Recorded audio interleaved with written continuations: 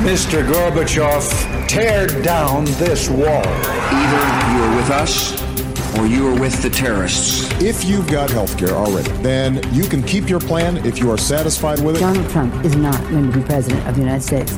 Take it to the bank. Together, we will make America great again. We shall never surrender. Never surrender.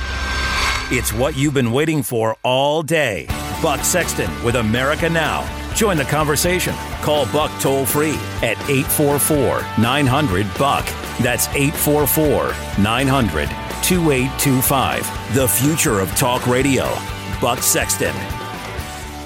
For the families with us on this anniversary, we know that not a single day goes by when you don't think about the loved one stolen from your life. Today, our entire nation grieves with you and with every family of those 2,977 innocent souls who were murdered by terrorists 16 years ago. Each family here today represents a son or daughter, a sister or brother, a mother or father who was taken from you on that terrible, terrible day. But no force on earth can ever take away your memories, diminish your love, or break your will to endure and carry on and go forward. Though we can never erase your pain or bring back those you lost, we can honor their sacrifice by pledging our resolve to do whatever we must to keep our people safe. That was President Trump earlier today speaking on the 16th anniversary of the horrific terrorist attack on U.S. soil on 9/11. And I wanted to take some time today before I get into all of the news cycle. And Buck Sexton here, back with all of you after an absence on Friday. I'm very pleased to be joining you here. Well, I wanted to spend some time with you, though, on the remembrance of September 11th, the remembrance of the victims, almost 3,000 of our own who were killed that day. A remembrance of the heroes, those who ran into the towers, those who took on the terrorists on Flight 93 and likely prevented what would have been the destruction of the Capitol building and could have killed dozens, perhaps hundreds more people if the terrorists on Flight 93 had not been met with force and resolve by those individuals who will always be immortalized with the line, "Let's roll." And then remembrance of just what it is that happened that day. That this was not, and I know this comes at a time when the nation is reeling from multiple natural disasters, but 9/11 was not a natural disaster. And I find that much of the reportage around it at this point has a curious habit of leaving out that it was a day that we were hit by Islamic jihadists who seek our destruction and had declared war on us years before and were finally able to pull off a mass casualty terrorist attack, a sneak attack on a peaceful city on what was, by all accounts, an otherwise tranquil and, in fact, beautiful day here in New York City until the nightmare began. I remember the day well, and I think it's important for all of us to remember exactly what it was we were doing then, to take ourselves back into that mentality and understanding of, and to have a greater understanding of the effect that this has had on our time. 9/11 was an era-defining moment. It changed the way we view the security of this country. It led to one immediate foreign war and then another war on top of that, as well as countless counterterrorism operations around the world in all kinds of environments and countries, from our closest allies and the most westernized nations to the most far-flung, barren, deserted, hostile territories imaginable. 9/11 set off that series of events.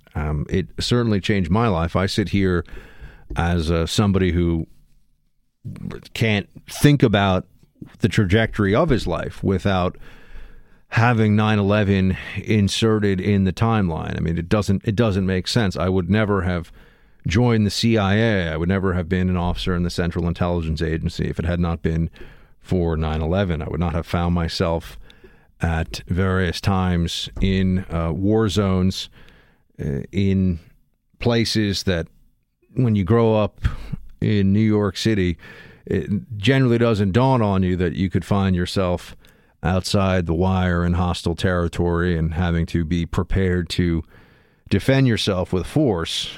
That's not something you think about as a kid growing up in New York or anywhere, I think, for that matter. It's just not something that occurs to you until all of a sudden it becomes a reality. I was in college when 9/11 happened. I remember it very well. I was on my way to a Shakespeare class. In an interesting twist of fate, I had just started I guess it was my first or my second week of Arabic class.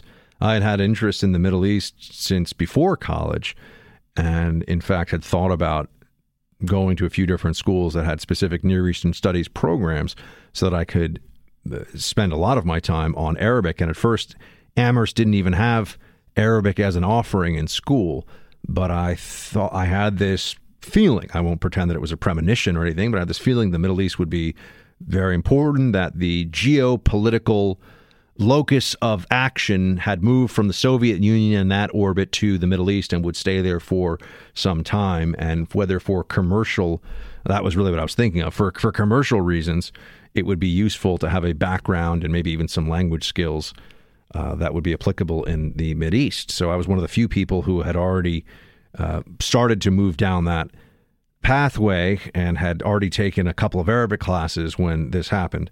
I was on my way to a Shakespeare class up at Amherst College. It was, just as it was in New York City, an absolutely almost impossibly gorgeous morning. I mean, the weather was perfect. I just remember it well. I remember walking into class, and the professor, I believe his name was Professor Sofield, stopped this. This was in a big auditorium with, well, big for Amherst at least, with about 100 or so students in it.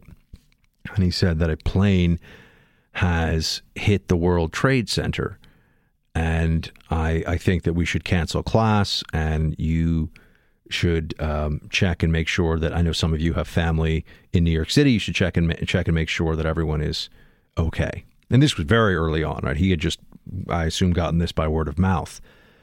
And I thought, as I know a vast majority of the accounts that I have read and heard from people firsthand, that when this was first mentioned, I assumed that it was a propeller plane, maybe a few people veered off course, got caught in some freak situation that ended up, and very sad for the number of people that would have been killed in the incident, but that it was an accident.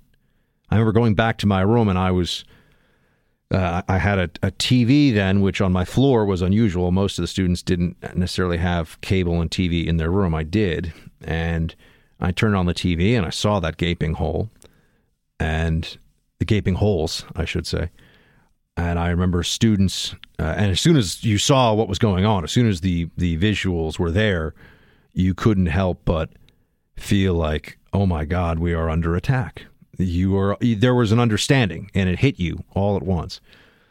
And I was there surrounded by some of my closest friends. In fact, I saw one of them just over the weekend in Los Angeles, who was with me as we were watching the towers smoldering 16 years ago. Doesn't feel like 16 years ago. And I saw the towers go down, and I remember saying aloud, "We're going to war." And people my friends around me kind of looked at me for a second and then kept watching it. But it's one of those thoughts that comes into your mind that it had never occurred to me before then that we would find ourselves in the midst of a war. Never mind that I would actually, in my own small and insignificant way, try to be a part of multiple war efforts in a few years. I went right into the CIA out of college. I am part of what I think could be aptly described as the 9/11 generation. It was because of 9/11 that this conception that my peer group age-wise, I think, had, that American dominance, superiority, and the Pax Americana, the peace that the world was enjoying because of this incredible country that I really do love. I don't know if people all over the world love their country. I actually love America. It is a major figure, a character in my life. And, outside of my immediate family, I think America as a character in my life has had the biggest impact on me and my thinking.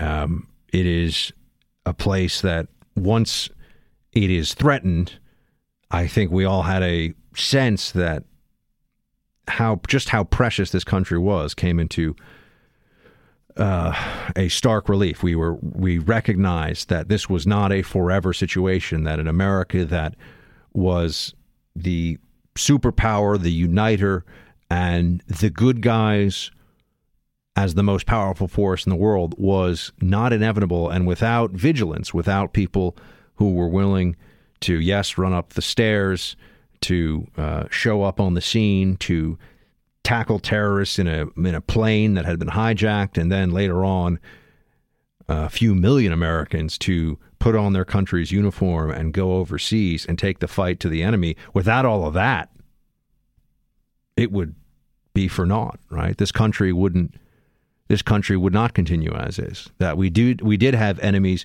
who had our destruction on their minds, not some treaty in mind, not some concessions, not a piece of territory. 9/11 was the day that we were reminded that there is not just evil in this world, but evil that will visit us in our own homes, in our own places of work, and try to kill as many of our loved ones as possible. And that we do need rough men and women ready to stand and do violence on our behalf against those individuals. That this was a dangerous world, that we would not be in perpetuity sitting atop the rest of the nations of the world and be able to play peacemaker when we want to, but sleep soundly at night.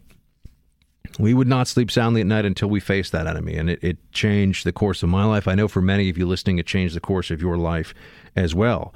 Many of you have family members, have your family members who have served. Some of you listening probably have family members who served and were wounded, or perhaps even lost a loved one in the fight against what we call the war on terror, but what is in fact the war on jihadism or radical Islam.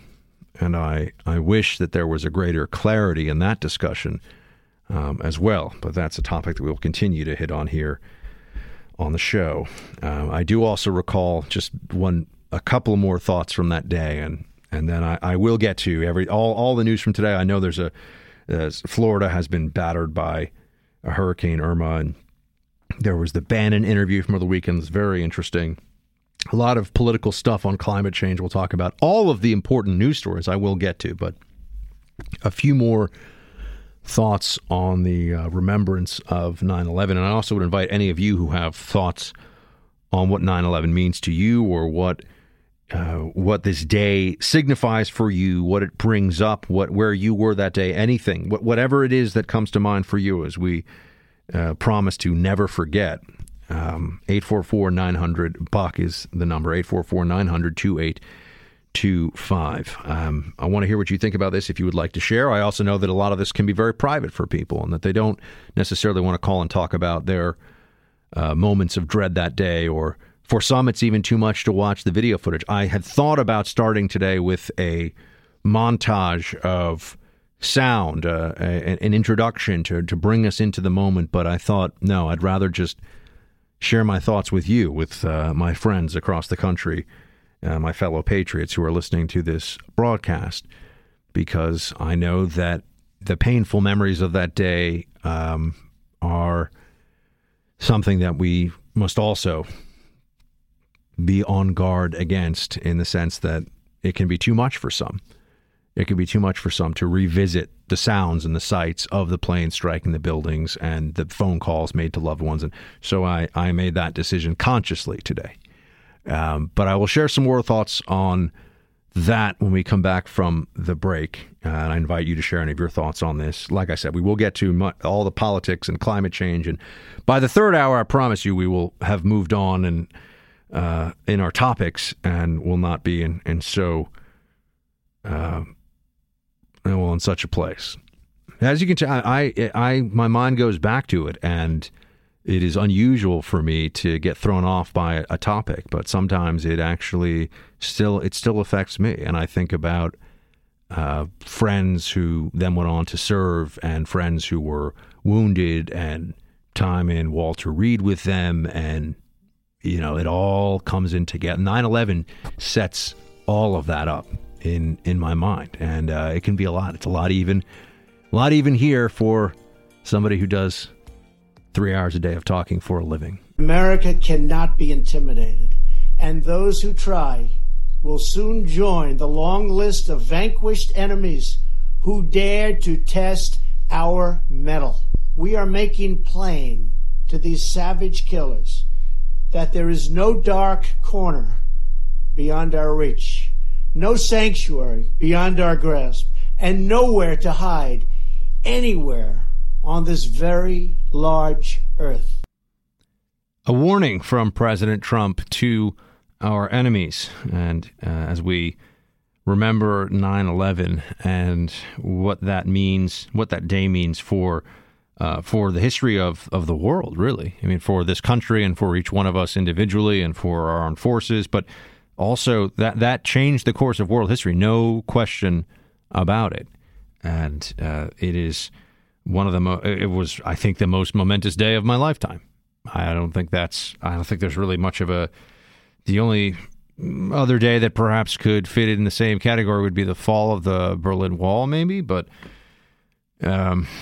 that's in many ways, I don't know. I'm not sure. I think that you would have to say that 9/11 had a greater impact on the trajectory of world history right now. So a few things I remember from that day. And by the way, I see we have all the lines in here in the Freedom Hut lit up, and I appreciate that. Clearly, a lot of people want to talk about that day and what it means to them. And as we take calls, please do note that if you've been trying to get in and you've been unable to, spots will open up on our lines here when we take some calls. So 844-900-2825, 844-900-BUCK. I remember the president of Amherst College calling me, which was the only time that he ever did that, to be sure, to ask me about I had an uncle who was in worked, I should say, in one of the towers and worked for Aon Corporation. And Aon, I believe, after Cantor Fitzgerald, had the most people who were killed that day, Aon being a massive insurance company. And he was okay. He was, in fact, not even in the tower when it happened, but his colleagues, his friends, his assistant, they were in fact there. So it hit home. I remember also speaking to my parents that day, and the jets were flying overhead. And now we can think back to, well, within a few hours, when they grounded all the planes, it felt like things were, at least temporarily, from a security standpoint, under control. But we didn't know. You could have had multiple planned suicide bombings. We were, in many ways, as a country, from a security standpoint, asleep at the wheel while Al-Qaeda was doing all kinds of things to get ready for that and many other plots, I should note. Plots, some of which were, fortunately for us, disrupted. But we didn't know what was going to happen next, and all we knew is that we had been hit, and hit badly. So I want to get to your thoughts on the anniversary of 9/11 right after the break. All right, lines are lit here in the Freedom Hut. We have Mark in Pennsylvania. Mark, good to have you on the show, sir. How you doing, Buck? I'm Great good. show, How are you? I'm hanging in there. It's a difficult day for a lot of us. I joined the Air Force in '99, so I was active duty when stuff went down. We were actually in the middle of a war game, and I had just gotten off shift and come home and laid down, and my wife at the time had woke me up and said the plane just hit the World Trade Center. And I was like, well, that happens all the time. Thinking about the World War II bomber hit the Empire State Building or whatever. And but then I went, no, wait, this sounds like something I better get up for. So, having not slept after a 14-hour shift, I got up and got to the television just in time to see the second plane hit. And I knew we were at war. Yeah. I remember that same recognition. Although I was in college, I wasn't in the armed services. What was it like in the days after as a guy in the Air Force, Mark? Well, my profession was a munitions systems specialist. We had to tear apart a lot of concrete bombs and load every single one of our bombers up with real bombs. We did about 3 weeks worth of work in 2 days. Nobody slept. Nobody wanted to leave. Yeah, I can imagine. Well, Mark, man, I appreciate your service and I appreciate you calling in. Thanks, man. Shields high. Alexis in Texas on the iHeart app. Oh, sorry, Alex in Texas on the iHeart app. How you doing, Alex? I'm doing all right, brother. How are you? I'm all right. Thank you for calling in. You're also a veteran. You were at Fort Hood. I was. The great place. That's right. 1st Cavalry Division. So, what happened that day? What do you remember? It was intense. So we had just gotten back from a 45-day field exercise out in the Mojave Desert. I'm sure you're familiar with the National Training Center. I am indeed. I know it well. One of those wonderful environments. And so we had just gotten back. And typically after a rotation out there, they tend to give you a long weekend, allow you to kind of rest and recover, all that good stuff. And so that 4-day weekend was the Friday, Saturday, Sunday, Monday. And our first day back at work was Tuesday, September the 11th. And that morning we had gotten up, gone to do some PT, gone for a nice long run, and then afterwards went back to the barracks to shower and change. And I was in my barracks room with my roommate, my buddy Neil, and I had the TV going. And they were just showing, footage after the first plane hitting. And we were both sitting there thinking, well, that's awful strange. And as we were watching it live, the second plane hit. And it was it was surreal. At that moment, we both kind of looked at each other and knew that this was simply too much of a coincidence to be a coincidence.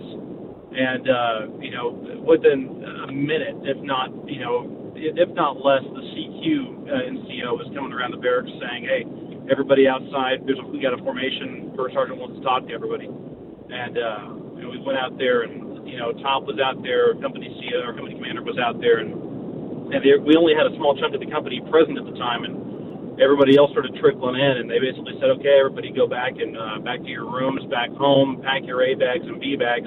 We don't know if we're going to be going somewhere here in the next couple of days. It was a tremendous hustle and bustle of activity, and at that time, my father was still in the Army at that point. We had about 4 years of overlap, and he was actually at the Pentagon. He was TDY to the Pentagon when he got hit. And that was, I wasn't aware of that at the time, but my stepmother had called me up, and she was in sort of a panic because she knew where he was. We were worried that something had happened because we couldn't get a hold of him and we hadn't heard from him. And apparently where he was, he couldn't actually get an outbound call. He couldn't make one. And he eventually got a hold of us, let us know he was okay, and he was helping people out of there. Within a short period of time, first the 227th out of Hood was deployed. Then, of course, I ended up PCSing to Germany where we supported the efforts over in Afghanistan. And, of course, shortly afterward, Iraq kicked off as well. But I tell you, the next 24, 48 hours after those planes hit the towers in the Pentagon and the one crashed in PA, it was the base totally changed. The environment was, you could cut the air, the tension in the air with a knife. It was that palpable. It was, you had roving Apache helicopters just circling the base at all times, waiting for something to come through the airspace so they could shoot it down. And we had armored vehicles at the gates. Everybody was just ready to go. We didn't know where we were going at that time, but we wanted to go wherever it was that we had to go and kick the crap out of whatever it is that had to be taken out. Alex, I assume you knew a whole lot of folks, a whole lot of your brothers and sisters in uniform who went over to Iraq and Afghanistan. Oh, absolutely. I mean, everybody was deploying to. I mean, well, of course, in 2001, at the end of the year, you had people punching out and heading overseas. People left from the first 227 to go over to Afghanistan. Actually, one of our Apache pilots got shot down over there in the beginning of the war. It was a very intense time, and it was exciting. I mean, it had a huge impact on my life. My whole family, going back generations, was military. So my dad and I had 4 years overlap. He actually swore me in when I joined. My youngest brother just commissioned as a lieutenant back in May of this year. Both grandfathers served. Both my mom and my stepmother had served. And of course, I didn't get out until the end of '06. So we all knew people that had gone over, and it was an interesting time. But it had a huge impact on my life and the lives of everyone I knew, especially those who were in one service or another, whether it was on the GS side, uniform side. It impacted everyone in a pretty tremendous way. Absolutely. Well, look, Alex, I appreciate you calling to share your memories of that day, and also thank you for your service, sir. Alex, thank you very much. Let's take Scott in North Carolina on WPTI. Hey, Scott. Hey, Buck, how you doing? I'm all right. You were on duty for American Airlines during 9/11? I was, sir. I was at the SERO, which is the reservation center in Raleigh, in Cary, North Carolina. Was monitoring the call and listened to Betty Ong carrying on about, the buildings are low, we're too low, and then everything went dead. So you heard it in real time? Yes, sir. What were your thoughts when that happened? When did you know? As soon as it crashed, I knew we were at war. Well, as soon as it crashed, clearly. But before then, she called. Tell me some more of the backstory here. I just know that you were on duty for American Airlines. But so what happened? You're sitting there, and you get where does the call come from? What's the backstory? The call came from into the reservation center from the plane. The pilot, when the flight attendants pick up, it goes to the first reservation center as the sun rises, and we were basically the reservation center where the calls came in at. We got both the calls on both flights that came in. And so, in American Airlines, one of the flight attendants called in to the when you were there on duty and listening to the call. Yes, sir. Yes, and the part that I've never heard anybody ever say anything about, Thursday beforehand, everybody, as we showed up to work, we were brought in and given a special briefing and tell that if there's any calls or anything about Salman Rushdie, how to contact a security right away. The airline was informed that something was going on. We didn't know exactly what it was, but everybody was on notice to make sure that if that happened, to directly get it there. And I was sitting right next to the person that the call came in on, and I started monitoring the call and listening to it. And wait, what was the Salman Rushdie component? I mean, Salman Rushdie was the author. He still is the author of the Satanic Verses, and I know that the mullahs in Tehran had put out a price on his head, stretching back for decades. But what did that have to do with this? The Thursday before 9/11 happened, the airline had a threat assessment, and everybody in the airline was briefed that if anything came through about Salman Rushdie, to get it to A. Okay. So this was pre 9/11 threat reporting. This is pre 9/11, right? And so we knew something was up. Nobody had any idea of the magnitude of what would happen, but it was just one of the most scary things that. So you were there and you heard that first. That you had a flight attendant on the line and heard the impact. Yes, sir. Well, we everything just went right. I mean, but you were there for the moment. I mean, you could tell what happened, the moment of impact. Yes. My God. What were the next? I mean, what was the next? What were the next few minutes like? What was everyone at American Airlines? I assume they were just on the line trying to get the FBI and. Oh, everybody was just in shock. Nydia, who was she was the communications director there. You hear her voice on quite a few things from that, but we were just trying to get everything together. Once the news got out that the planes crashed, the phones went dead, there was nothing going in. I was on what's called the care team, where we helped get families to the loved ones, and such a nightmare.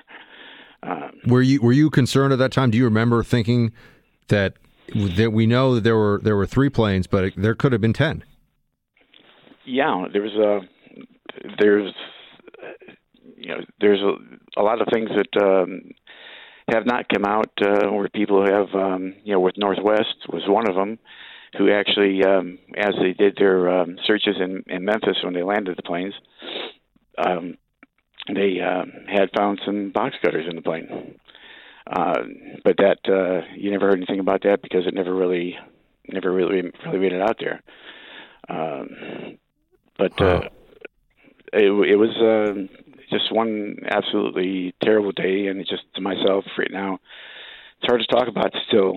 I hear you. Well, Scott, I appreciate you sharing your recollection, and it gives more of it gives a perspective that I had not heard before. And thank you very much for your call, and shield time, man. Keep your chin up. We're gonna go into a break here. In the next hour, I know we've got a lot of things to get to today on the show, and I think we're going to go into Irma and politics, and then, although I don't have that much to say on Irma other than some of the political angles about this. I mean, I'm not a meteorologist, and I certainly can't even pretend on radio to have any background in that, but we'll get to some updates on it as well as the political discussion surrounding it. We have Ben Shapiro talking about his upcoming speech at Berkeley in the next hour. We also have Michael Goodwin joining to talk about this moment in the Trump administration.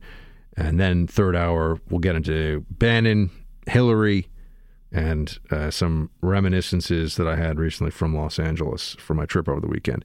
So a lot happening here on the show. 844-900-BUCK. I will always believe that I and many others in our nation's capital were able to go home that day to hug our families because of the courage and selflessness of the heroes of Flight 93. The heroes of Flight 93. There you had Vice President Pence talking about those who stormed the cockpit on Flight 93, and it was then taken down by the hijackers in that field in Pennsylvania. Among them, Todd Beamer, known for saying, "Let's roll," after they had gathered together passengers to try and retake that plane. Like so much when there is tragedy, there is also that which illuminates the best side of humanity. We saw this with the response in Houston to the hurricane, and the response from neighbors, from people all across the country, and from first responders, law enforcement, emergency personnel. And we also saw the responses on the day, on 9/11, from people, as well as then in the war against radical Islam or Islamofascism, from members of our armed forces, intelligence community, law enforcement, and just people like Todd Beamer, everyday Americans who refuse to go quietly in the fight against evil. So there were certainly aspects of that day that we remember as moments of heroism. I mean, it's difficult in the midst of such a great and tragic loss of life. And as a native New Yorker, I had friends who lost family members. My high school, in fact, had many alumni who were Kenner Fitzgerald, which lost the largest number of people. And then there was the unity that came from all of this. Donald Trump spoke to it today, which is another, again, looking at the aspects of this that had you try to find the positive in the darkest moments or in the darkest days. And here's what Trump had to say about it. America does not bend. We do not waver. And we will never, ever yield. So here at this memorial, with hearts both sad and determined, we honor every hero who keeps us safe and free. And we pledge to work together, to fight together, and to overcome together every enemy and obstacle that's ever in our path. A sense of unified purpose existed in those days after 9/11 that I don't know if it has ever been, or certainly replicated in my lifetime. And I do also recall that there were some who were exposed in a way that has stayed with me forever. I mean, there were some of my fellow Americans. In fact, there were some people on my campus who immediately took the position, and they were leftists, they were progressives. Some of them took the position that day that I will never forget, including a professor who said that this is what happens when you make people angry. That was what he said in front of the whole school. And as much as 9/11 had an impact on my vocation, my career choices, and led me to the CIA, my first choice job out of college, it also was a reminder, one that I have never forgotten, of the existence of an ideology that is in this country that always blames America, always finds a way to put America down. And in fact, even in our moment of great peril and great need, there was not a complete American unity. There were some who were taking the completely disgraceful position that this was the chickens coming home to roost. This was the result of U.S. foreign policy abroad. And they were on the left, my friends. Don't forget that either. Buck Sexton here with your team. Hurricane Irma made landfall over the weekend, as was expected.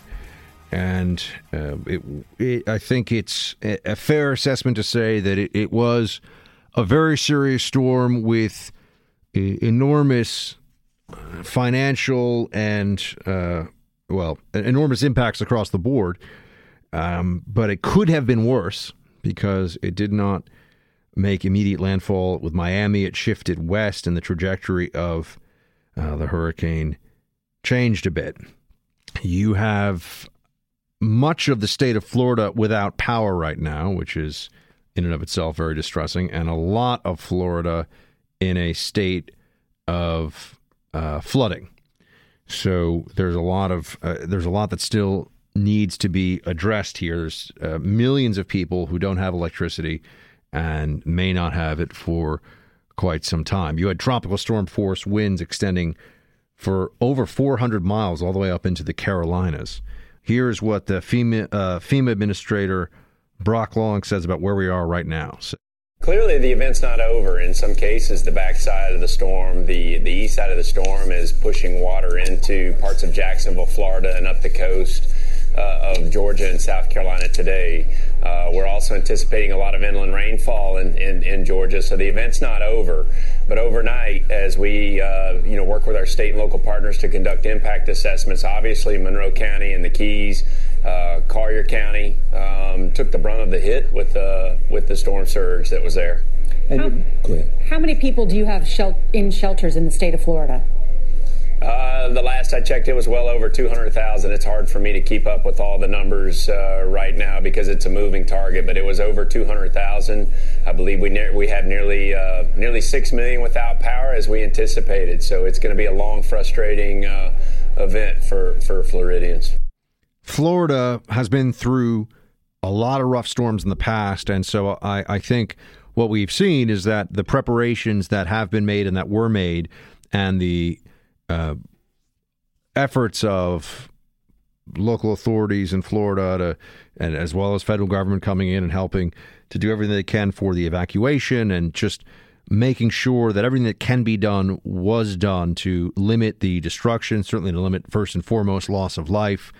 And Florida is a state that knows what it is to be in the midst of a hurricane. So they prepared, they took it seriously. And as I said, I think when you add in that the storm could have been a worse storm, and also Floridians were as well prepared for it as anyone could have expected, this looks like it will be a situation that, while painful and difficult, expensive, frustrating, and in some cases heartbreaking for those who have lost homes or their homes have been completely flooded out, Florida will be back. Florida will manage. Florida is going to make it through this, and I think it could have been a bit worse. Before I switch on to the political angle of this, there's one more part of this whole story that it just upsets me. And I understand this, that first priority always, any natural disaster, human beings, human lives. But I'm also somebody who really loves dogs. And I know that there would be some out there, some ethicists who would say that, my emotional attachment to dogs, as somebody who, eats cows and pigs, my emotional attachment to dogs is somehow, I don't care. They can do all this, psychobabble nonsense about this they want. I love dogs, and I think there's a special human-dog connection. And that's why when I see these stories about dog owners who leave, Ty and Amy are with me on this, leave their dogs behind to just be terrified and slowly drown. I mean, what the heck is wrong with these people? In what universe can you not take your dog with you when you're evacuating, or at least take the dog somewhere where it's going to have a good shot of surviving the storm? When you're in a flood zone and you tie your dog to a tree, you're ensuring the dog is going to, one, be terrified and left alone. And I can't even finish the sentences here. And I am not somebody who, except in very limited circumstances, advocates violence, but it's a good thing I didn't see, I'm not in Florida. I didn't see one of these dog owners tying a dog up to a tree to just, leave him or her behind. Clearly the state of Florida agrees with me on some level, because they're considering, as they well should, I think they should make an example of people here. They're considering pressing felony animal cruelty charges against those who left their dogs behind.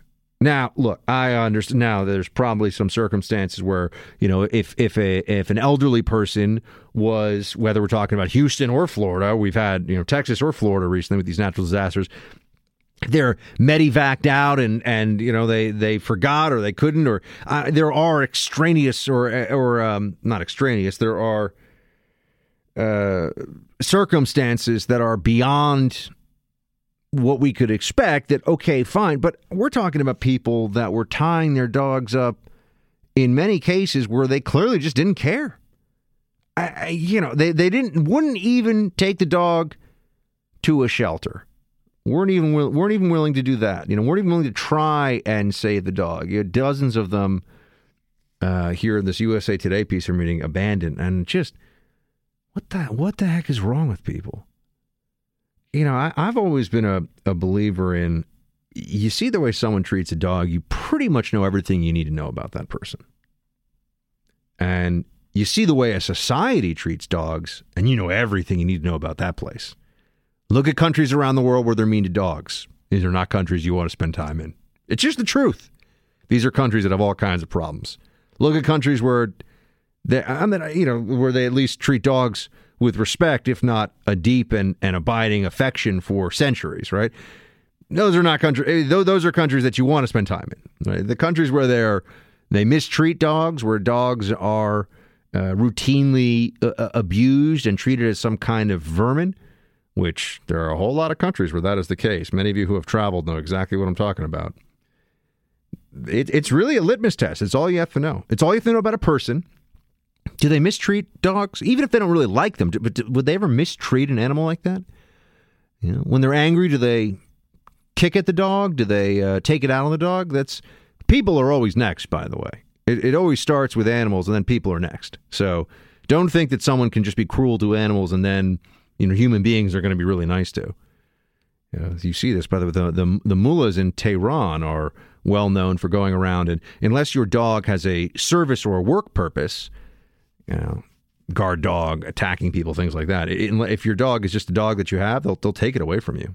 This is the case in Iran. They don't like dogs. A lot of other countries where that's the case too in that part of the world. But I digress. Anyway, I know that for the millions of people without power who've lost their homes, that I'm sitting here talking about dogs, but it just, come on. What is wrong with people? These are family pets. You can leave your pet behind? Tied to a tree? What kind of, who's the animal? That's what I want to know. It feels like the dog is the more evolved one in this situation. People just, anyway, it's, and I know that this is in the grand scheme of things, this was an issue. It just caught my attention. It bothered me. It bothers me to see this. And I think that the state of Florida is doing the right thing with it. So, and I just wanted to take that opportunity to tell you all, remember this. There are some things that I hope you take away from the show. Whether you listen to me once, you listen to me every day for years and years. And those of you who do that, thank you, by the way. But even those who are just popping in for one time, and maybe not going to have time to pop in again soon, we'll say that. The dog test. It's all you need to know about a person and about a country. Is a person kind to dogs? Is a country good to dogs? Fill in the blanks after that, and you know a lot. All right. Climate politics. That's on overdrive right now because of the hurricanes. They're pushing. Climate change is rooted in emotion, not in science, and that's why they're so desperate to make it seem like it's scientific. So that has meant that in the last few days in the last few weeks really, but we've had so much just insanity from people on the climate change stuff. We'll get into that and more on the other side of the break. Stay with me. We've got Andy in Orlando, Florida calling in. Andy, tell us what's going on down there, man. Thanks for joining us. Well, a whole lot of people are cleaning up. It's pretty much as soon as the sun came up this morning, everybody got up and pretty much started cleaning a lot of down branches and everything. I haven't seen a lot of damage other than, a lot of trees down, a lot of branches and debris and stuff related to that. But, So how much flooding do you have in your area? Almost none. Okay. So your area didn't get hit very hard. There was a street I drove through that had, a pond buildup in it. But, there wasn't very much flooding at all. Florida's kind of unique in that because it's a very sandy soil, generally it absorbs the water pretty quickly, so it doesn't run off. It's very different soil than what you see in Houston. So, is it fair to say that Governor Scott and the folks that are tasked with trying to all the way from local first responders up to the Coast Guard and FEMA and everybody else, but I mean Governor Scott in particular, sounds like they're on top of this and have done a pretty good job. Yeah, they have done a really good job. One thing I've learned from living here in Florida for 40 years doesn't mean I've had a lot of experience with hurricanes, because living in Orlando, we've only been hit in the 42 years I've lived here. We've only been hit by 4 hurricanes, and 3 of them hit in about 8 weeks in 2004. So it's not a real common experience in Orlando, but because generally what happens is any storms that come this way tend to get fairly weakened by, crossing over the land. And Irma was very much the same situation. We got hit when Irma was downgraded from a Cat 2 to a Cat 4, a Cat 2 to a Cat 1. The eye fell apart and the eye wall collapsed, and it became just a wall. And that moved through with marginal Cat 1 wind velocities. All right. Quite honest. Anything else you want folks to know while we got you on the air? We're doing well. The utility companies are working hard to restore power. My family and I were very fortunate that we didn't have any power outages. Oh, I did want to mention there was one very funny story on the news last night, though, when they broke to a shelter because a dog had gone into labor. So I thought with the last story that would be okay. I'll have to find that one. But Andy, shield time, man. Stay safe down there. Thank you very much for calling in. Speaking of some, if we're going to take like a lighter moment, Fox interviewed some guy down in Florida. They did the man on the street, classic thing. Man on the street. You know what? How are you getting ready for the hurricane? Are you prepared, sir? Are you? And they found this guy. I don't think this was a setup. I think they just happened to find this guy. This was on Fox News before the hurricane had made landfall. Might have already hit Key West, because Key West got hit really hard.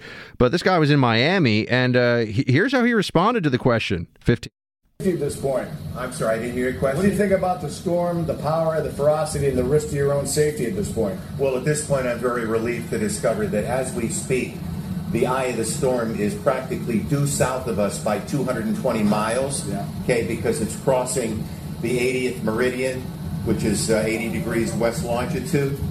So I'm not so worried because it's so far away, and it's bearing as of 8 p.m. Westbound. Well, not just westbound. It was 275 degrees. That's only 1/15 above due west toward true north. Is he right? So this thing is moving and has been moving in a very westerly direction, and because it's several hundred miles south, the risks are less and less. I'm not worried. I don't think it's going to get much worse than what we're seeing right here. Thanks. They found like the science guy on the street. Did you hear this stuff? I mean, this guy is dropping knowledge left and right. I'm like, wait, he's like 227 degrees northwest or whatever. I'm like, wow.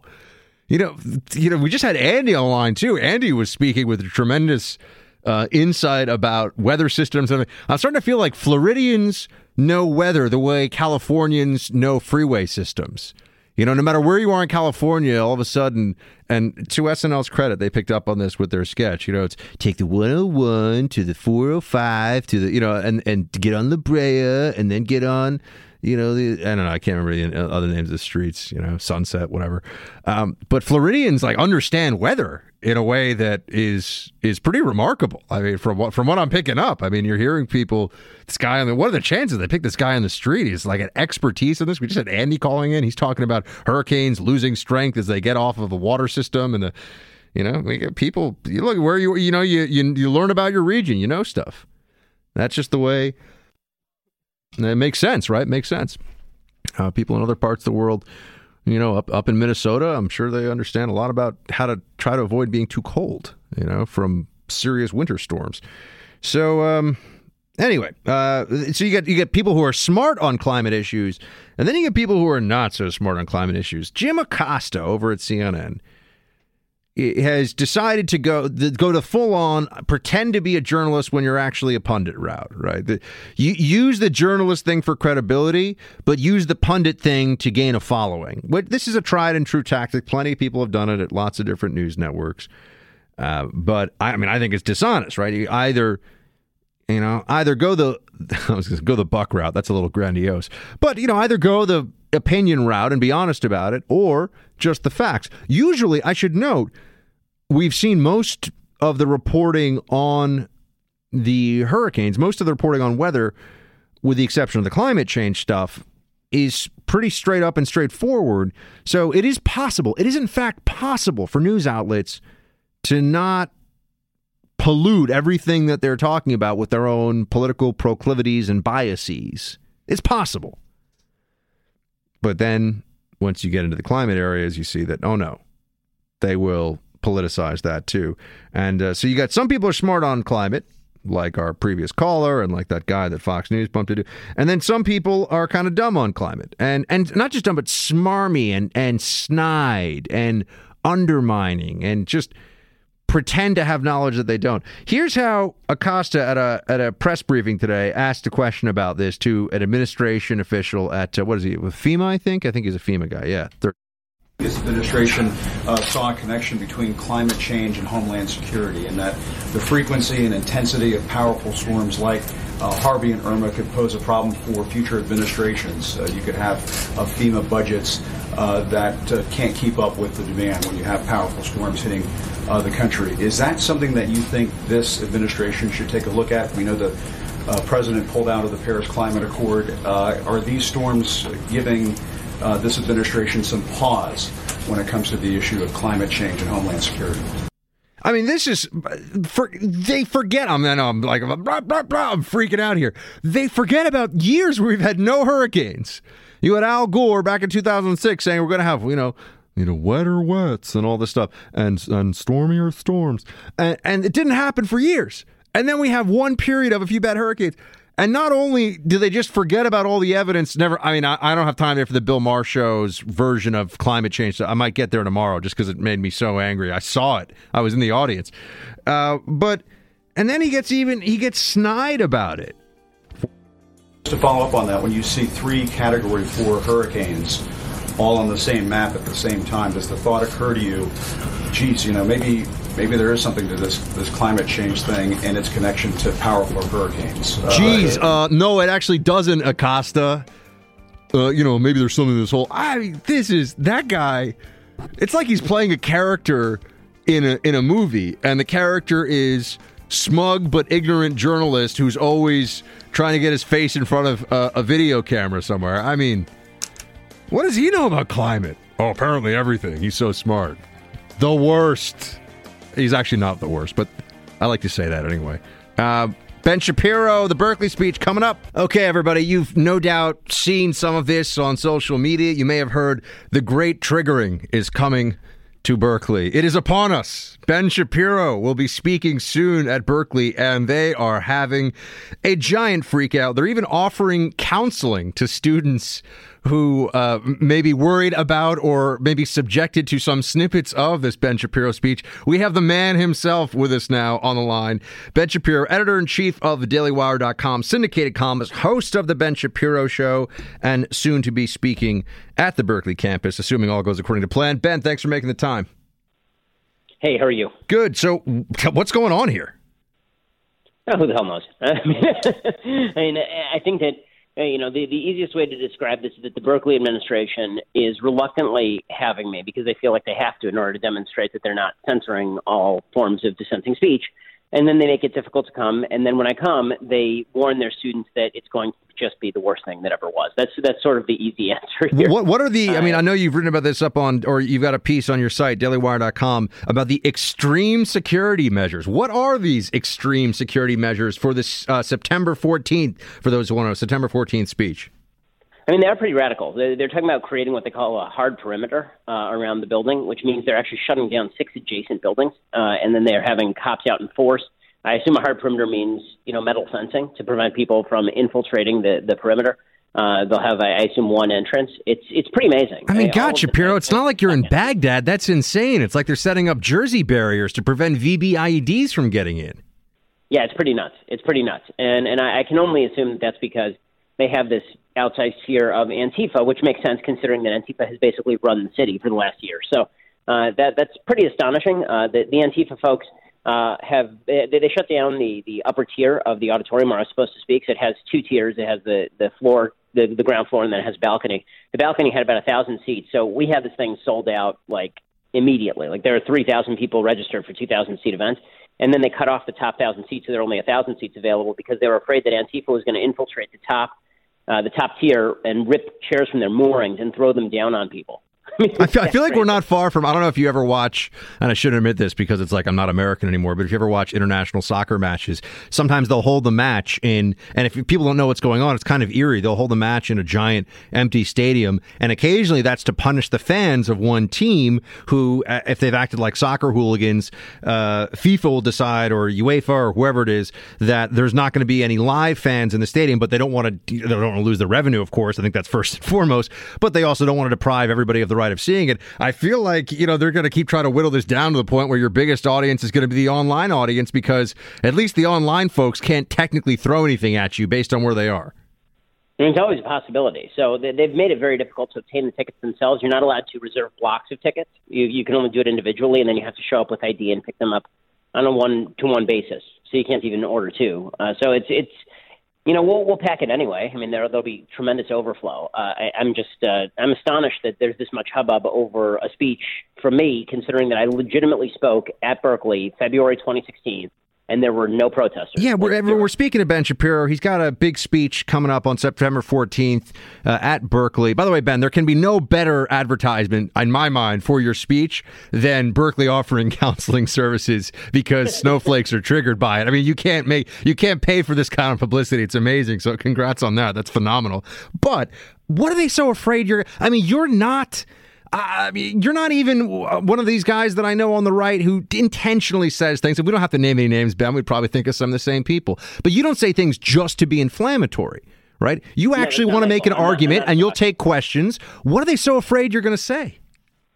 I have a feeling that they just assume the entire leftist intersectional mentality suggests that your identity is irrevocably and inextricably bound up in your ethnicity. So if you are Black, you must be a lefty, and therefore if I attack leftism, I'm attacking your blackness. Or if you are transgender, then you must be on the left, and you must believe that men can magically become women. And so if I say men can't magically become women, then it's an attack on you as a human, and therefore they require counseling. The problem with this, of course, is this is actually what lends, it's sort of the gas in the tank for folks like Antifa, because once you say to people that my words are the equivalents of violence requiring counseling, then you're essentially saying that violence can be met with violence. It's only one step removed. So, as much as Berkeley says they're committed to free speech, so long as they're committed to an ideology that treats speech as violence, it's not a far cry to actually, responding with violence. I thought it was very interesting. I think it was one of your Daily Wire folks, I think it was Emily Zanotti, wrote a piece on how a bunch of these Antifa guys who have recently been arrested and are being prosecuted or being processed are in their 30s. These aren't actually like errant teenagers who are angry at their parents. These are 30-year-olds who are breaking things and hitting people. I mean, it's bad enough for a 20-year-old to do it, but these aren't kids who have left their radical Marxist literature class and now want to act out. These are people who ostensibly should have like jobs and families and lives. Yeah, I think that's exactly right. Again, I spoke at Berkeley last year, no problem. So I really think a lot of these people are outside infiltrators, and I think they're taking advantage of the situation in order to act out. But Berkeley is such a leftist bastion that even the mayor of Berkeley has been kowtowing to them. I mean, he's been saying conservatives shouldn't even show up in our city because it might trigger violence. Well, once you grant the heckler's veto to some of the world's worst people, then you have created essentially a fascist little superstate. Do you get the sense that there are any people inside the Berkeley administration, and without naming any names or positions, I'm just wondering, who are very sympathetic to you and the cause of conservatism and free speech and feel like this is actually good, that we're holding up the mirror here to the reality of a college campus that, for everyone listening already knows this, is supposed to be the birthplace of the campus free speech movement. So there's a tremendous irony here.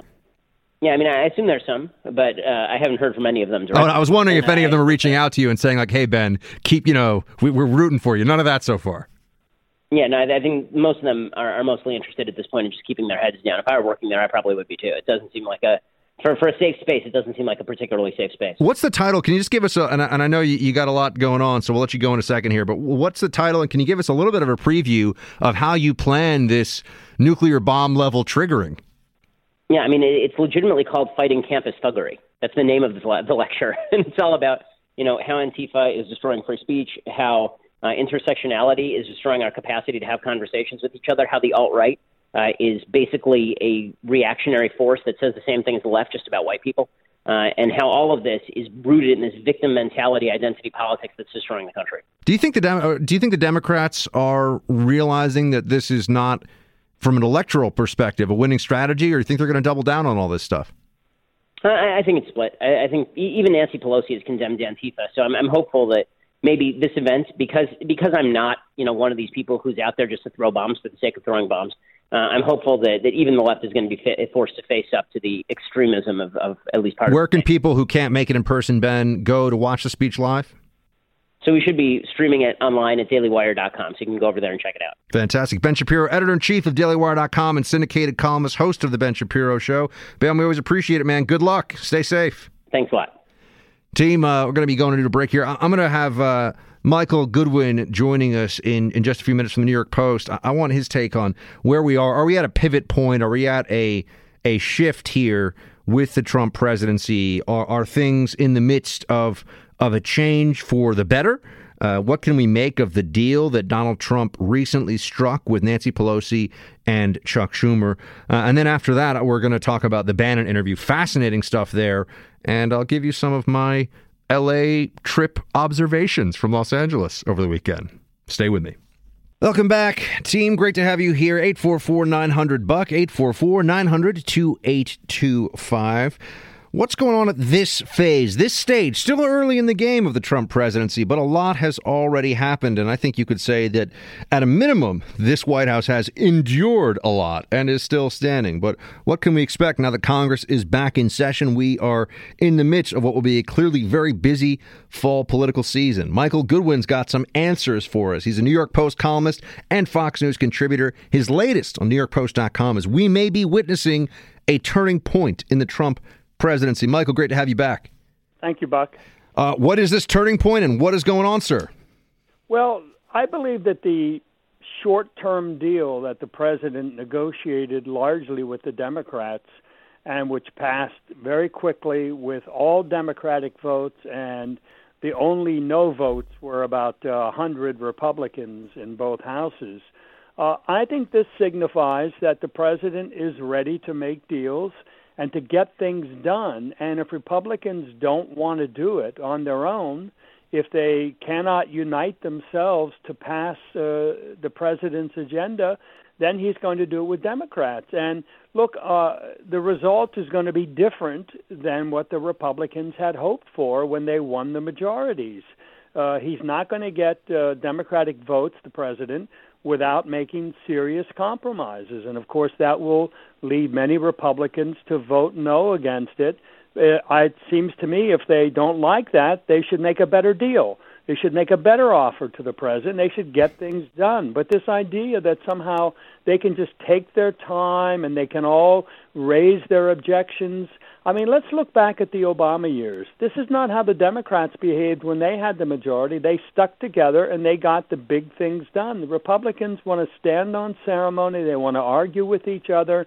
Everybody wants perfection. And so they end up getting nothing. So I think the president has made the only decision possible, which is I've got to get things done. Michael, for conservatives who are hearing this and who are aware of what just happened with this Trump budget deal. And I have to say, I do recall a few weeks before that there was talk of a government shutdown that was going to happen and there needed to be funding for a wall. That did not last very long at all. So people who are conservatives who are hoping for a successful Trump presidency, I think it's fair to say are allowed to have a little bit of concern and trepidation right now. What do you say to them? I mean, can we hope that Trump is turning, that really this deal with Democrats is to get Republicans to get their act together so that there will be a Trump agenda with the conservative aspects of it pushed through? Or do you really think he's going to go rogue and just start doing things with Democrats that Republicans don't even want to see? Well, look, I would say, Buck, that if you look back historically, I mean, Ronald Reagan, for example, the most conservative, and I think we would say successful president in recent memory in this regard, often had to make compromises to get things done. And his theory, his goal, that if you can only get half of the loaf today, you take that and you come back another day for hope to get the rest. And I think that's the position Trump is in. I think left to his druthers, Trump is a pretty conservative person. Neil Gorsuch is a perfect example of that. I think there are other judicial nominees moving through the court system or moving into the court system now. But I think the president also has a larger obligation to the American public, and that is to get things done, not to wait for 100%, not to wait for perfection. And I think if I were one of those voters who voted for a conservative Republican, and I have in many ways my own way, then I would say to them, look, you've all got to be practical here. You've got to get the best conservative deal you can. But at the end of the day, you have to get a deal. And that's what they have failed to do. Speaking of Michael Goodwin, he's a columnist at the New York Post and Fox News contributor. His latest is up on NewYorkPost.com, that we may be witnessing a turning point in the Trump presidency. Michael, let's set the table for me right now with what you see likely to happen and what kind of deals we can expect, if not to be struck, at least to be under consideration for the Republican Congress at this stage of the game. I mean, they keep talking about tax reform. You think that's going to happen? I still hear, not whispers, but I still hear people talking about infrastructure a little bit. What are the likeliest areas for there to be movement in the next few months? Well, it seems to me that there will be lots of smaller ones, but I see three big things on the horizon. The first is the DACA, the Dreamers situation, which the Democrats are eager to make a deal on. They want this. Now, again, and some Republicans do, some don't. So I would suspect that President Trump would find a big majority that would not satisfy the most conservative Republican voters. I mean, those who basically believe the Dreamers should be sent back or anything resembling that, I think would be disappointed. I think the tax reform would follow a similar trajectory. I think that there would be a high price that Trump would have to pay to get Democratic votes for anything like a tax cut.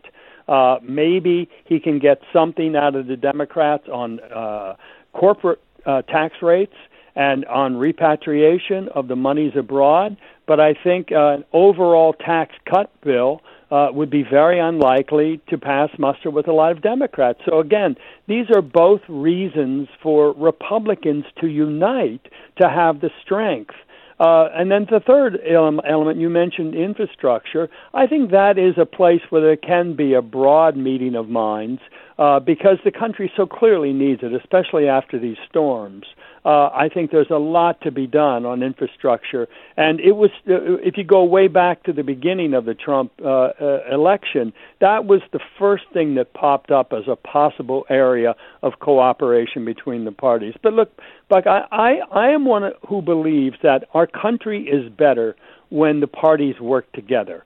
And that means that nobody gets their way 100%.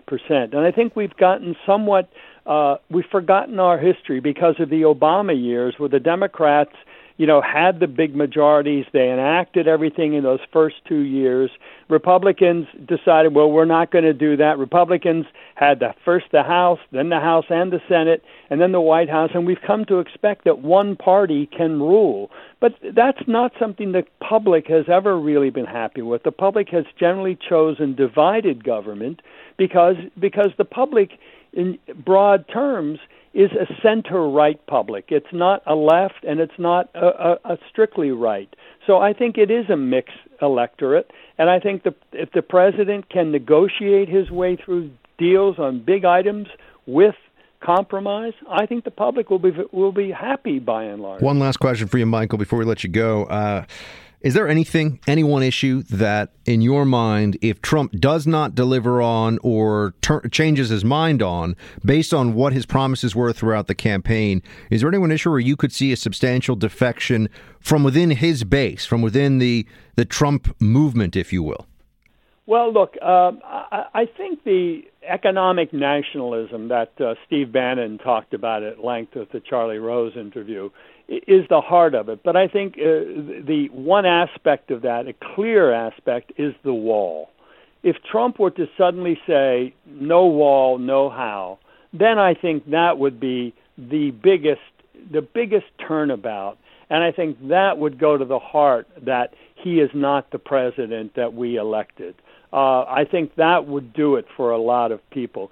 Short of that, I think if he gave up on tax reform, tax cuts, in other words, if he totally abandons any of the prime pillars of his campaign, then I think he would be in trouble with his base. But I think the wall is the one that is so specific and so key. There's a lot of flexibility on the wall, how big, how high, when.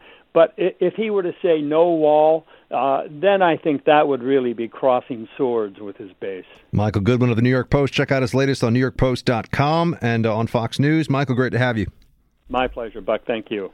Team, hitting a quick break here. We will be talking about that Bannon interview, I should note, and I'll also tell you about my time in California, because as it turns out, Buck knows how to party. That's right. I know. Amy and Ty are like, I'm not sure about this, but hey, it could be true. It could be. We'll hit a quick break here, team. Back in just a few. Stay with me. Welcome back, Team Buck. I wanted to talk to you about this 60 Minutes interview over the weekend with Steve Bannon and Charlie Rose, who I don't know when we can decide that it's time for Mr. Charlie Rose to spend the rest of his time fly fishing, but for some reason, networks hold him up as we need to have, where's Charlie Rose? We need to have Charlie Rose in there to ask the basic liberal and liberal prejudiced questions about different things going on in the world. So Bannon has never done a TV interview like this before. Steve Bannon, who was the former chairman of Breitbart and then senior Trump campaign official and then senior Trump advisor in the White House. And I got to tell you, if you did not get a chance, I'm going to walk you through some of the most important moments from that interview now. But if you did not have the opportunity over the weekend, if you had other things going on, I would recommend that you take the 20 minutes for that main interview, because they cut it in their additional segments too, but go back and watch it because it's a really interesting, no matter what you think of Bannon, and I know there are plenty of people who don't just dislike Bannon, but he filled the Dick Cheney role in this administration early on as the single most hated by liberals, the single most hated administration official. They couldn't even, I'm not going to lie, he's a guy who you could probably come up with a lot of funny ways to lampoon him. I mean, he does show up for White House meetings looking like somebody who slept on a park bench under a blanket of newspapers. I mean, I could do this all day. But instead, they just went with he's the Grim Reaper on Saturday Night Live. Like, he's the one who kills everyone. I mean, that's just, it's not funny, it's not clever, but he in a sense overrode the system. Like, they hate him so much they can't even articulate the hatred for Bannon. But in this interview, there were some very, very interesting moments. First, let's start with the notion that Russia collusion, because you knew this was going to come up. Where did it all go, by the way? Haven't seen much in the way of stories on this for a while. I should note that I think that the entire narrative was constructed with the Trump Tower meeting with Donald Jr. and the other campaign officials, Manafort and company, Jared Kushner. I think that the Times knew that they had that, and they were going to pull that one out at the right moment, and they were going to just do a drip, drip, drip leading up to it to create maximum impact. But here we are. No one's been indicted for anything. No one has even yet figured out what crime could theoretically be prosecuted here, or one could be prosecuted for in the first place. So, but I just wanted to get his take on the Russia thing, because I think that this is the way that we need to be discussing this from here on out. No mincing words, no half measures. This Russia stuff is just a pile of crap. There's nothing to the Russia investigation. It's a waste of time. What do you believe? You know what the national security institutions believe. What do you believe? What do you mean what they believe? We don't really, that there may have been, I think, look, I was there. It's a total and complete farce. Russian collusion is a farce. It is a farce. Bannon nails it. He's totally right on this. And I think that some of the other areas of policy, I have disputes with Bannon. I don't know him. I feel like I wish I had some interactions with him in the past. I have friends who, both past and present, work at Breitbart, and I'm not always open about where I have friends in this business, because I like to know what I know without people knowing how much I know about what's going on behind the scenes. Once an intelligence officer, in a sense, always an intelligence officer, in my case. But, this is an instance where I have to say I wish I had some personal interaction with Bannon, just to give you that additional sense of, who is this guy? And what is his deal? Right? What is he all about? Because there's such vehement opinions on him, one side and the other. But Russia collusion is a farce. And Charlie Rose, in classic Manhattan elitist liberal style, launches in well, but what about the intelligence community assessment of the? Okay, let's concede for a moment. It's like climate change. Concede the point that they use as their Trojan horse for everything else, right? Concede the wedge, but don't let the rest of it follow. Okay, sure, yeah, Russia wanted to do something. You know what? There was voter fraud in the last election. There was. That's a fact. That's a factual statement. How much? I don't know. But don't let them get past that first statement and say, well, there was voter fraud in the last election too. So by the standard set for Russia interference in the election, which is that anything done online by the Russian government or a subsidiary or agents of the Russian government or whatever is evidence that the election was not legit, that it was an illegitimate presidential contest. The same could be said of voter fraud in every election. So in essence, no democratic contest in this country could be considered legitimate because someone's cheated and we don't know how much. Oh, do you think that there was voter fraud? Actually, some liberals will say, well, there is no such thing as voter fraud. And I mean liberals who have their own shows on MSNBC. And then you pull up a Google search and go, well, someone just went to prison for it, so I'm pretty sure it's a thing. And they say, okay, well, there's not that much of it. But you'll notice that that's the game they play with Russia collusion. Russia wanted to do something, tried to do something about the election. Therefore, the election is illegitimate. That does not follow. A does not, or B does not follow A. A does not follow B. B does not follow A there. That's not a fair way to set this up, but they don't want to be fair. They just want to take down the presidency. But the single most important prediction, there are some other interesting things that he said, other assessments that Bannon had, which I will get to. But I thought the single most important prediction that he made, and largely because I agree with him, and you're seeing this shift happen away from the Clinton alleged centrist, alleged technocrat, Democrat figurehead to something else. That there, I think, is a recognition in the corridors of power of the Democrat Party that the only way to combat Trump's populism is not with lots of journalists saying, oh my gosh, he's such a meanie, but is going to be with a different version of populism. Bannon said so much. And they're trying to revert that. They're trying to get the identity politics out. They're trying to run. The only question before us, is it going to be a left-wing populism or a right-wing populism? And that is the question that will be answered in 2020. I think he's probably right. Now, 2020 is a long ways away. Everything that I say to you today about what could happen in 2020 could be completely derailed by a major financial crisis, which, not to be that guy, but I spent some time over the weekend doing research, because this is what I do, and I'll tell you more about where I was doing this research in a few minutes, but researching a history of credit bubbles, asset bubbles, money, paper money, where it comes from, just to really try to understand the nuts and bolts of this. And here's what I can tell you. Every time in the past a government has played the kinds of games that our government is currently playing with its currency, it has ended in disaster. It doesn't necessarily result in massive war or the dissolution of the very state that set up that financial system, but a lot of pain and sometimes major war. So 2020, a long ways off, but based on the political trajectories that we can identify, that you and I are aware of right now, it's not going to be Hillary, well, I was going to say 2.0, but it'd really be Hillary 9.0. I mean, it would have to be, how many iterations of Hillary can you go through? Right? But her version of the Democrat Party, which is really, it worked with Obama because of Obama.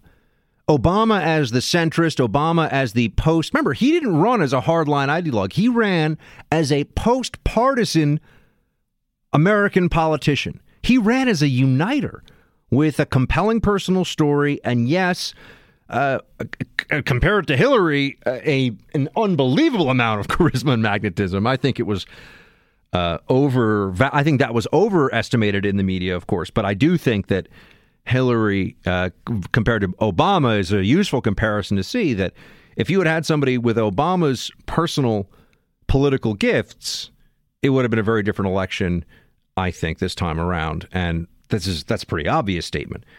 But the defeat of Trumpism is not likely to come from more of the same from the Democrats. Hardline identity politics, transgender rights as the new civil rights struggle. That's not going to do it. That's not going to work. What could work for the Democrats is a Bernie Sanders-style, compassionate, big government socialism. But that's what could work for them. Because the ideologues, the leftist ideologues, are already along with the Democrat Party no matter what. To get that center, to get Pennsylvania, Michigan, Wisconsin to flip back to D from R, to flip back from Trumpism to the Democratic Party, which was their assumed home, keep in mind, until this most recent election. For that to happen, they will have to have somebody who takes a Sanders-esque approach, but also has more of a, shall we say, au courant, in the moment, more of the zeitgeist, more of a present political appeal. A more gifted individual politician with a Sanders message from the left, if they want to win against Trump coming up. I think Bannon's right. I think that's what it will have to be. And this will be a discussion we'll continue with. But for today, I want to get into the firing of Comey. Bannon had some interesting things to say on this. We'll be back with that and more. Stay with me. Someone said to me that you described the firing of James Comey, you're a student of history, as the biggest mistake in political history. That'd probably be too bombastic even for me, but maybe modern political history. So, the firing of James Comey was the biggest mistake in modern political history. If you're saying that that's associated with me, then I'll leave it at that. Strong words from former senior advisor to President Trump, Steve Bannon, who is made the case on 60 Minutes that it was a disastrous decision to fire James Comey. So we have to assume, because that's his position, that one, he didn't recommend, or at least he wants us to believe that he didn't recommend it. Who really knows? That there are others in the White House right now, and some names come to mind, but others in the White House who clearly were in favor of firing James Comey, and that this could be a mistake that doesn't just haunt the administration of President Trump, but that hobbles it, that this could be the wrench in the gears. This could really not just slow things down, but perhaps even bring them to a screeching halt. I have to say, I agree. I think that whatever led, what I should say is I agree with the notion that however they ended up with a special counsel, they needed to avoid that at all costs. Because the special counsel, even if no charges are brought against anyone, which I find unlikely, I think that they will, in order to quiet the howling critics out there of the administration, and just because they're all going to want everyone who's tied in with the special counsel investigation is going to be looking for jobs after this. This is a temporary setup, right? Whether they're looking for jobs in the government or outside of the government, the perception of it will very much be driven by whether there are prosecutions or not. So if there's no one who actually gets frog marched out of their office in handcuffs as a result of this, it will seem as though it was, to everyone on the left at least, to all the Democrats, to people who unfortunately have a lot of power, not just in our media, but in our culture and in business at large, it will be evidence on its face that this was a waste and that the job wasn't really done. So they're going to try to prosecute someone. But even if I'm wrong on that, even if they don't find anything against, and Manafort's the one that I would assume is most likely to run afoul of the federal authorities in this regard. I think that they're looking to get him, and he's had enough international business dealings where I don't know enough about his dealings to know whether or not there's any criminality, but I know that a really good prosecutor, you know, that old adage about how a prosecutor can indict a ham sandwich, it's unfortunate and it's true. And that may happen there. So the series of events that led to the appointment of a special counsel was, in fact, disastrous for this administration. And you can go back and listen to the show. I was saying no special counsel. No, not okay, not acceptable.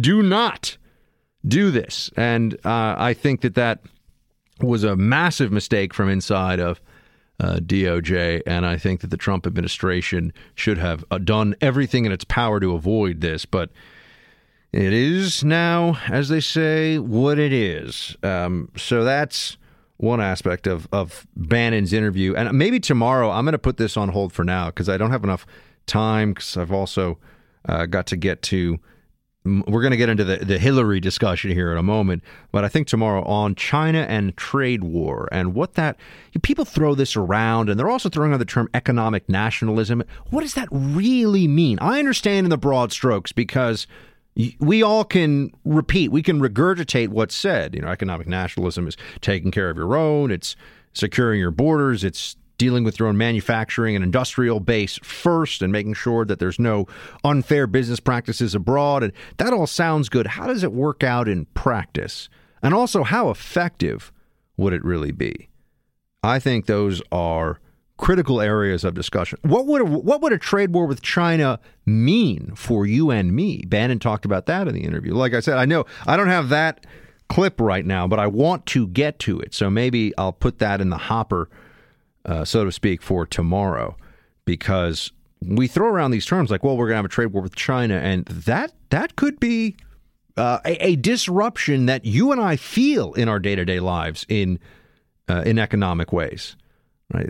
And also, there are those who have the concern, understandably so, that trade wars lead to real wars. And any kind of armed conflict with China is a nightmare. It's not something we would ever want. I don't believe the Chinese would want it either. But I think this might be because I've been reading The Ascent of Money is the book that I actually read it and finished it over the weekend by Neil Ferguson.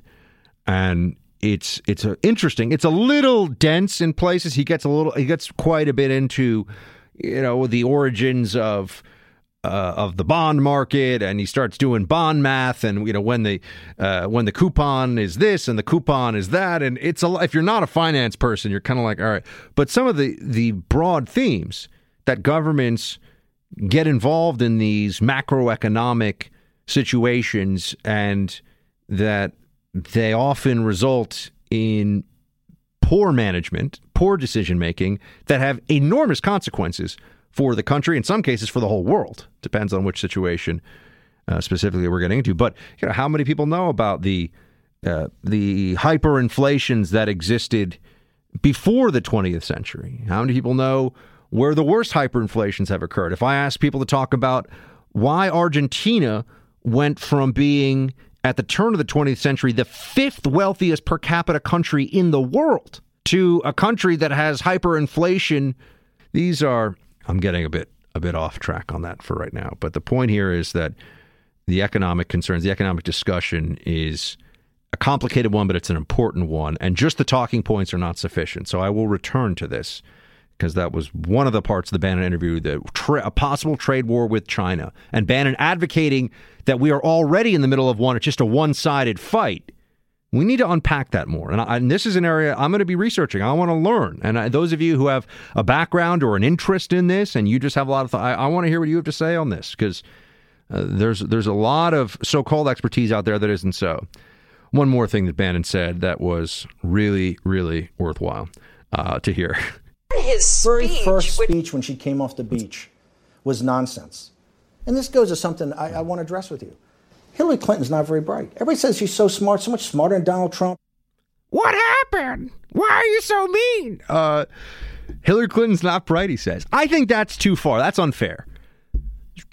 I think she's, like a B+ Wellesley student. Like, who really cares? I mean, she is fine, right? But nothing really blowing anybody's socks off on the academic intellectual front. But we were told she's a genius. We were told she's second only in intellect and her prowess of genius to Barack Obama as a politician. And it's based on what? What has she ever done that was impressive? In fact, she has a long history of intellectual and ethical failures. So, Hillary, not so bright, he says. Woo, he really is a street fighter. We'll talk more about Hillary in just a few minutes. I'll tell you what happened if you stay with me. I had not drafted a concession speech. I've been working on a victory speech. I was drafting a victory speech. So Hillary's out there now in as part of her "What Happened" tour, and she is really not helping the Clinton brand, I think, with this continued tour and all these efforts and everything that she's got going on here. But she, sure enough, is out there telling people that she did not even draft a concession speech. She was so assured of victory that the prospect of defeat just didn't even really enter into her thinking. And all that stuff, I mean, go back to election night. Do you remember? I was here in New York City. I didn't even go down to Dallas because the Blaze didn't think that it was going to be a long night. And the assumption was that Hillary was going to win because everyone in the media, more or less, was assuming that Hillary was going to win. And there was this campaign, not the campaign headquarters, there was this victory party that was planned here at the Javits Convention Center in Manhattan. And I just wish I had gone over there because I heard that it was like entering a mausoleum once it was clear that Hillary was going to lose. Everyone had already gathered for the party. They weren't gathered in anticipation of a result. They were gathered to celebrate. And sure enough, there was not much for the Hillary supporters to get excited about that night. But here you have her admitting this. I mean, so when we look back and talk about how entitled she seemed and how Hillary was in every way just of the impression that, you know, the presidency was hers. Mine for the taking. No, but really that the presidency was something owed to her, as though Barack Obama had cut her in line and now it was her turn. And it was really her turn the first time around, but she was willing to be the bigger, more gracious person by letting the American people have her as president after we had Barack Obama for 8 years. You know, she's so thoughtful. She's so considerate. And you see that the themes that we had around Hillary were true. This notion that, yes, in fact, she was somebody who was disconnected from voters. Yes, she did expect to win. She expected to win the presidency. Just let's all take a moment to put this in the proper context. She expected to win the presidency, despite the fact, rather, that she was under investigation for legitimately violating classified protocols over 100 times. She thought she was going to win anyway. There was no way she wasn't going to win. In fact, and they didn't bring this up in the interview, here's a report from just a couple days ago. Hillary Clinton bought the house next door to her Chappaqua home. Oh, and here's what I find so interesting about this. She bought it for White House staff and Secret Service. She bought $1 million in Chappaqua. That's just a house, not a mansion, but a very expensive. She bought $1 million home next to her home in Chappaqua before the election results were in, many, many months before the election, because she wanted to make sure that there was ample room nearby for what was going to be a substantial White House staff and also Secret Service protection, which would be even more substantial if she were the president than a former First Lady. As you know, and keep this in mind, President Clinton and former President Clinton, and Hillary Clinton, the former First Lady, both have lifelong Secret Service protection. They have security and car service provided to them courtesy of the taxpayer forever. I disagree with that. I think that there could be some basic security measures in place for former president and former first lady, but, you know, it should like sunset after 10 or 20 years. Nobody cares where Jimmy Carter is anymore, you know? No one cares. No one gives a you know what, you know, former president such and such is up to, really. I mean, that's just, for a period of time, I understand there's a level of national security concern with having a former president who is out there and could be kidnapped and forced to divulge information. I understand that. But we're talking about on U.S. soil here, everybody. You got to have a huge Secret Service detail for the rest of your life, for decades to come. I just think that's, you know, let's give former presidents maybe a hotline number to the Secret Service, and if they want it, they could get like a concealed carry permit and call it a day. I'm sorry, it's just, I think it's excessive. We have accepted all the trappings of this imperial presidency. But anyway, back to Queen Hillary, which is what she really thought she was. She's now on this book tour, and Democrats, I can tell, for purposes of just their own political fortunes, are stepping away from her. That Hillary is still a bit of a toxic brand. Hillary is not ever going to make the comeback that I think she thinks she can make. And that's perhaps why she is free to divulge information like the following. Went into a frenzy of closet cleaning and long walks in the woods and playing with my dogs and yoga, alternate nostril breathing, which I highly recommend, trying to calm myself down, and, my share of Chardonnay. What happened was I drank a lot of Chardonnay. Here she is. Yoga. Hillary doing yoga. I mean, there's nobody wants to think about Hillary's yoga practice, but she's sharing all this information about her. I should note that I think that if she had taken this more humble and more identifiably human approach to running for election, she would have done much better. In fact, in many ways, Trump was not just the anti-Hillary on policy, but also in style. On the one hand, you had this guy who's out there who's just saying whatever, and he's saying a lot of stuff. And I always gave Trump credit for this, and I continue to, but even early on when I wasn't sure that he could win, far from being sure, I really thought it was unlikely, but I was wrong. A lot of people were wrong on that one. I did support him, however. You'll notice a lot of conservatives out there who are never Trump. Oh, I've signed my name to never Trump. I'm never, never, ever Trump.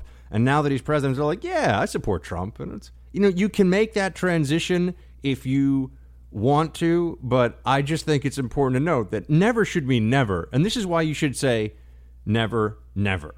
It's not a good idea. I know I just ran in a rhetorical circle there, but back to the issue at hand here.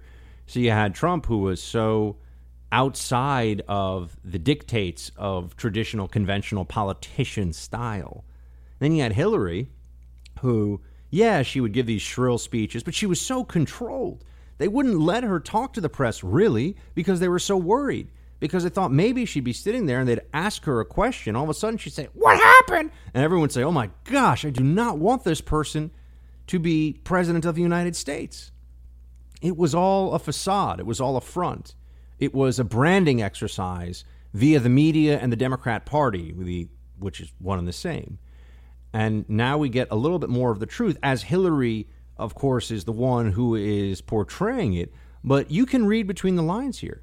And as I was saying, she was completely entitled in her own mind to the presidency.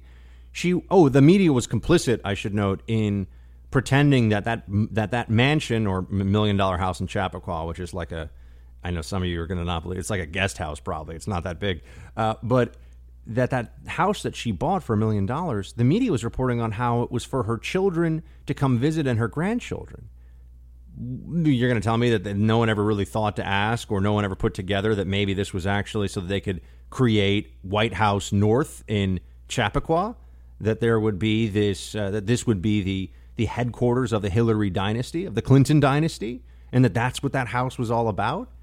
Come on. Media couldn't figure that out. I don't think so, my friends. I don't buy that for 1 second.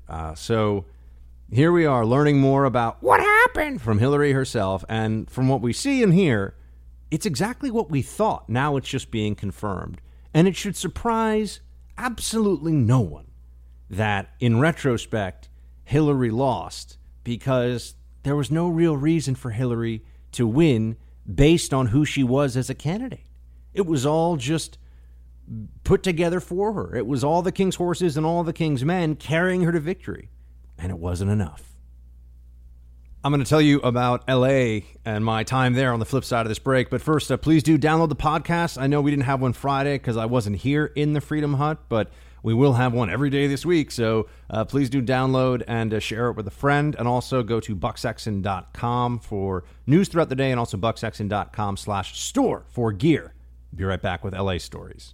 Welcome back, Team Buck. I was out in Los Angeles, as you know, if you heard the show on Thursday, out there for a few days. Miss Molly had some work stuff to attend to, and I decided to just meet her out there for the weekend for a kind of mini vacation of sorts.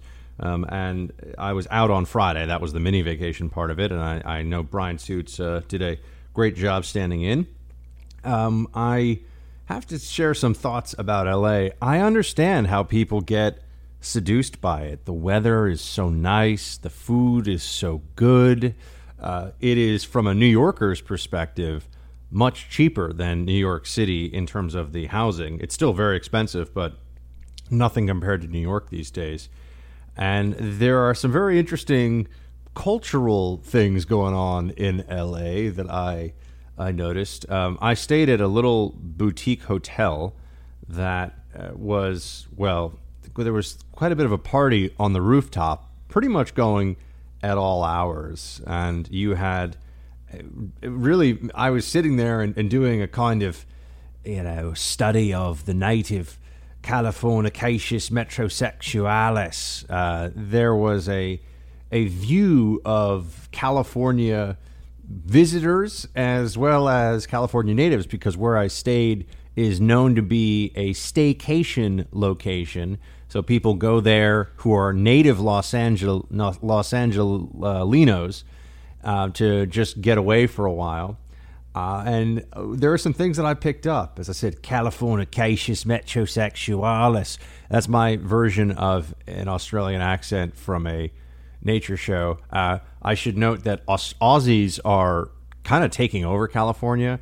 I had dinner with my old college roommate Saturday night, who's, of course, in a band. He's out in L.A., and his girlfriend is Australian. My other friend out there was also in a band. He was another college roommate of mine. He has an Australian girlfriend. There are Aussies all over the place, which is a great thing. Aussies are fantastic people. I'm a big fan. But they are everywhere. You get all these bartenders in L.A. You're like, "Hi, mate," and you're like, "Wait a second, what's going on here?" But there's also what had been referred to in the past as people would say that you are a metrosexual, which is really just a term for a yuppie that is a hipster. I don't hear that term quite as much anymore, but there was a lot of that. So I was up there on the roof of this hotel where they had a pool, and it was very European. You had women who were, I didn't know this. I didn't know this when I booked the hotel. It was topless, so women all over the place were disrobing, and so you had ladies who, I would guess, many of whom worked in the fashion, entertainment, and or modeling industries, who were disrobing. And I was up there with Miss Molly, and she was occasionally either averting my gaze or telling me that she was gazing at me and I better watch it. But I was really just trying to mind my own business. I was reading a book about the history of money. That's how exciting I am when there's a party going on around me. So there were ladies who were not wearing a lot of clothing. There was music that you would expect to find in a lounge in Mykonos, I think, playing over the speakers. The guys were, this is I guess the LA version of a hipster. They had, one thing I noticed was that a lot of the guys wear a lot of jewelry. They had rope bracelets are very big, so these rope bracelets. They also have big gaudy rings on, and they have scruffy facial hair. This is my field assessment of Californicaceus metrosexualis. My Aussie accent it's really hard. Australian accent. Everyone just says, "G'day, mate," and they think they can do it. And that Aussies are nice people, so they tend to smile. But most Australian accents that we all try to do are complete trash. So you got guys with gaudy rings, scruffy facial hair, a lot of vaping, a lot of rope bracelets, and tattoos in particular on the forearm and in the kind of sub-armpit chest area. That's where you get a lot of these guys that have... I'm just telling you what I noticed, and it was I had quite a sample size of dudes up there on the roof. I already told you we had ladies who were many of them were topless, and I was not with Molly at my side interested in seeing any of that. I can tell you, because I'm sure Molly's up there and behaving herself as a lady does, and all of a sudden we're seeing all these European types that are going topless on the roof in L.A. It was a thing that happened. But so you got these guys, tattoos in the forearms, big rings, and then just some other things that I picked up. Avocado dominates the menu. Avocado is the trendiest food in California by far, and I know it's because that they have access to the fresh produce, and but avocado toast has become a defining thing for the millennial generation.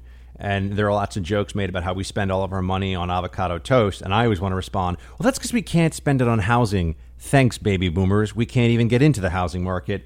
Yeah, that's right. A little bitter. But you get a sense that for the LA set, the preferred exercise is yoga and vaping, and maybe not simultaneously, but sometimes. The preferred swimwear is very snug, if there's swimwear at all. Preferred music is Gypsy Kings and Bob Marley lounge remixes. The preferred hairstyle is a man bun with a top knot. The preferred employment for the LA man is trust fund or service industry while waiting for the trust fund to come through. Political persuasion is ignorant globalist socialist, some combination thereof. And the preferred source of news and information, celebrity Instagram accounts. So in this particular place, a lot of the guys that I overheard, because it was a small rooftop and people were just having conversations, that had just come back from Burning Man. And for a lot of the ladies, it seemed that their job was a lot of women in their 20s on this rooftop and this lounge area at this hotel where I was staying in Los Angeles.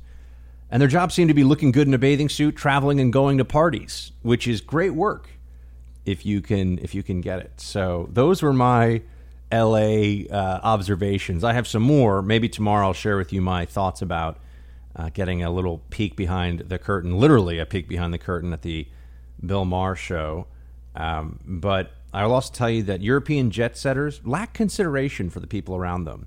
Lots of smoking, all kinds of stuff right in your face, and also speaking very loudly in foreign languages on their phones. So, but other than that, LA is amazing. I got to say, it's a beautiful place. The traffic is as bad as advertised, but everything else is as good as advertised. So I got to say, California knows how to party. And with that, Team Buck, I will bid you adieu. Excited to have you here tomorrow on the Freedom Hut. Until then, shields high.